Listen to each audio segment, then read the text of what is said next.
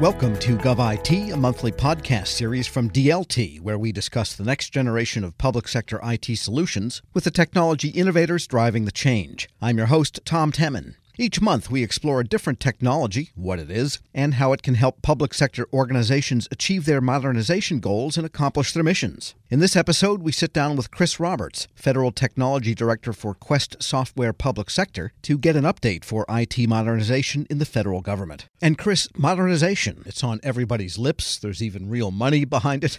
Why does it endure as such an important priority for federal agencies, Chris? Well, honestly, it used to be merely the cost was the driving factor for replacing aging legacy systems due to hardware, software, and personnel costs. I mean, those factors used to be a really significant expense within an agency's budget. But really think of anyone who's still running, God forbid, a COBOL application or a Windows NT system in production and trying to retain talent for that system over time. Honestly, lately, it's more around the growing concerns for cybersecurity. As the system ages, it becomes more and more difficult to deal with the technical debt from having something that old in production. If a breach happens, it's not a loss of a system, like, for instance, a hard drive or somebody walks off with a server.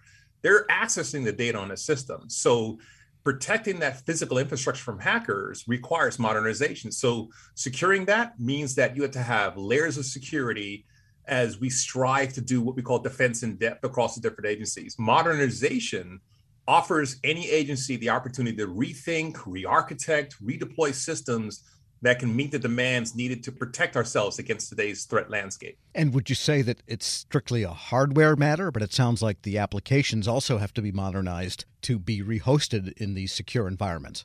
Absolutely. So I think a lot of us tend to think modernization is, let's just get a new PC or a new server, for instance. That's just the tip of the iceberg.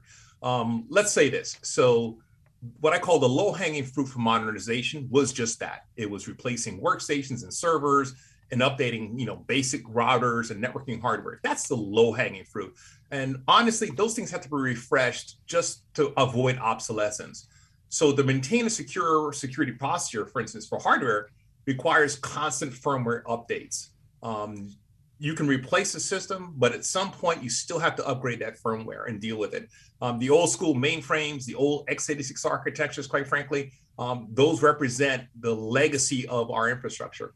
The recent chip shortage, for instance, presents a whole nother set of issues for actually upgrading a whole set of devices. So think of the smaller devices that are in these complex agency information pipelines. So think of sensors and cameras and access points when you go to use your card key at a door, for instance. And then, of course, yes, workstations and servers. But those various systems, what we learned is they have SoCs or systems on a chip that are embedded by a manufacturer. So an agency technician or IT person just can't go and replace that part because it's not user serviceable. So they have to upgrade systems en masse. So lots of choices, lots of challenges then. What is the best way for agencies to put some priority on the list of tasks they have to do pursuant to modernization? So I would say from an operational standpoint, the first and foremost thing that's important is to identify what you have in your agency. This sounds so rudimentary. Matter of fact, I remember us having a conversation around endpoint security, for instance, and cybersecurity, and that it really starts there. So you have to understand exactly where all these endpoints are. And an endpoint can be a workstation, a server, a container in the cloud. These are all endpoints. And once you inventory those systems, you understand what needs protecting or what needs modernizing. So you need to discover not just those endpoints, but also all the people, the processes, the platforms that comprise that pipeline, for instance, or that agency pipeline, information pipeline, meaning how does the data literally flow across the diverse systems, and also who has access to that information. At a minimum, you need comprehensive reporting on the metadata as well as the literal data, that is the content in these storage formats that are at rest and in flight. And when you consider all of that inventory, when you have that information, it's now who has access to that data and why. That brings us to governance, which may sound like, that shouldn't be part of modernization, but governance is a strong part of that. So who has access to what? For instance, does role-based controls? I call that the Hansen, Snowden, or Manning test. That is, if you don't know who's accessing data, you may be at risk for a breach at some point. Does all your data reside on a platform or a control plane that can be managed with modern tooling. This is something that addresses the concept of, if I have an old system, can at least use a modern tool, a modern monitoring or security platform to really do the care and feeding for that. So think of everything in your infrastructure, ping, power, and pipes, that's servers and routers. Think of servers, web servers, messaging servers, and middleware servers.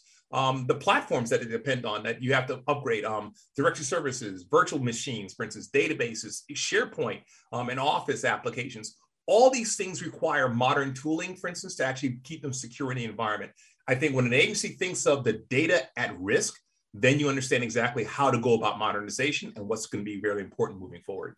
So basically, you need to know your architecture and have an inventory of everything and know all your access points, but you also have to know the business rules and business processes to some extent to really get at it comprehensively, sounds like what you're saying. Absolutely. I mean, so if you're an IT stakeholder, you are going to have to discover, then determine the value, analyze the use cases for all that particular data, and then manage a path forward for a modern, re-architected, re-platformed solution to address it from not just a usability standpoint, but more so from an information security standpoint. That's where modernization, that's where it really finds its purpose. And that is, getting rid of a legacy system means that I now have a modern, much more secure platform.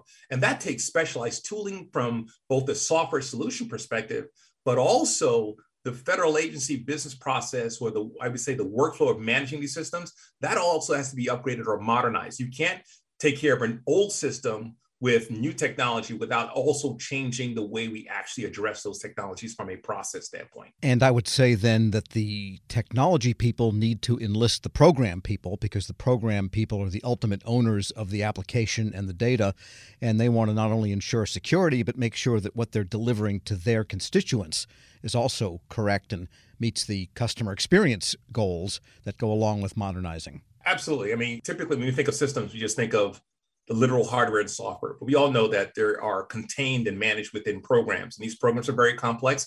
And sometimes these programs run for not just years, they run for decades, for instance. So think of not just the basic networking architectures within the agencies, but also think of the applications. I mean, some applications never go away. When I present my passport at a border checkpoint, that application is always going to be there. They're always going to check my passport. When you show up at the airport, TSA is always going to check your driver's license, for instance. Now, the system that does that, the scanner, the reader, for instance, the facial recognition, those may change over time, but that process sort of remains the same over time.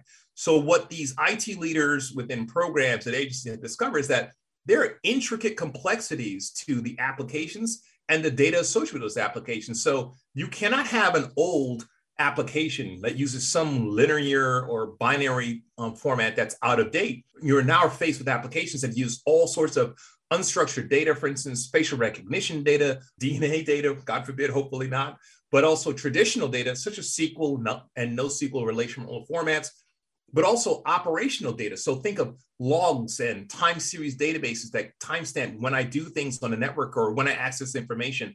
And then, of course, there's analytical, what we call highly structured data that helps us do decision processing for endpoint security at an airport or a terminal, for instance. And a lot of those applications are very complex. So it requires programs. So as we update and modernize the applications, we also modernize the programs and the processes, but also how we go about it from a budgeting standpoint, that's going to change over time. So the programs are definitely going to be affected by this. And agencies want zero trust, and they want multi-factor authentication and all of these things. So what are some of the best ways to make sure that the security gets upgraded along with the system, and that it's not something that, we thought about that too late? Zero trust is never going away. It's been around forever, just been called different things. It's been called least privilege, for instance, access controls.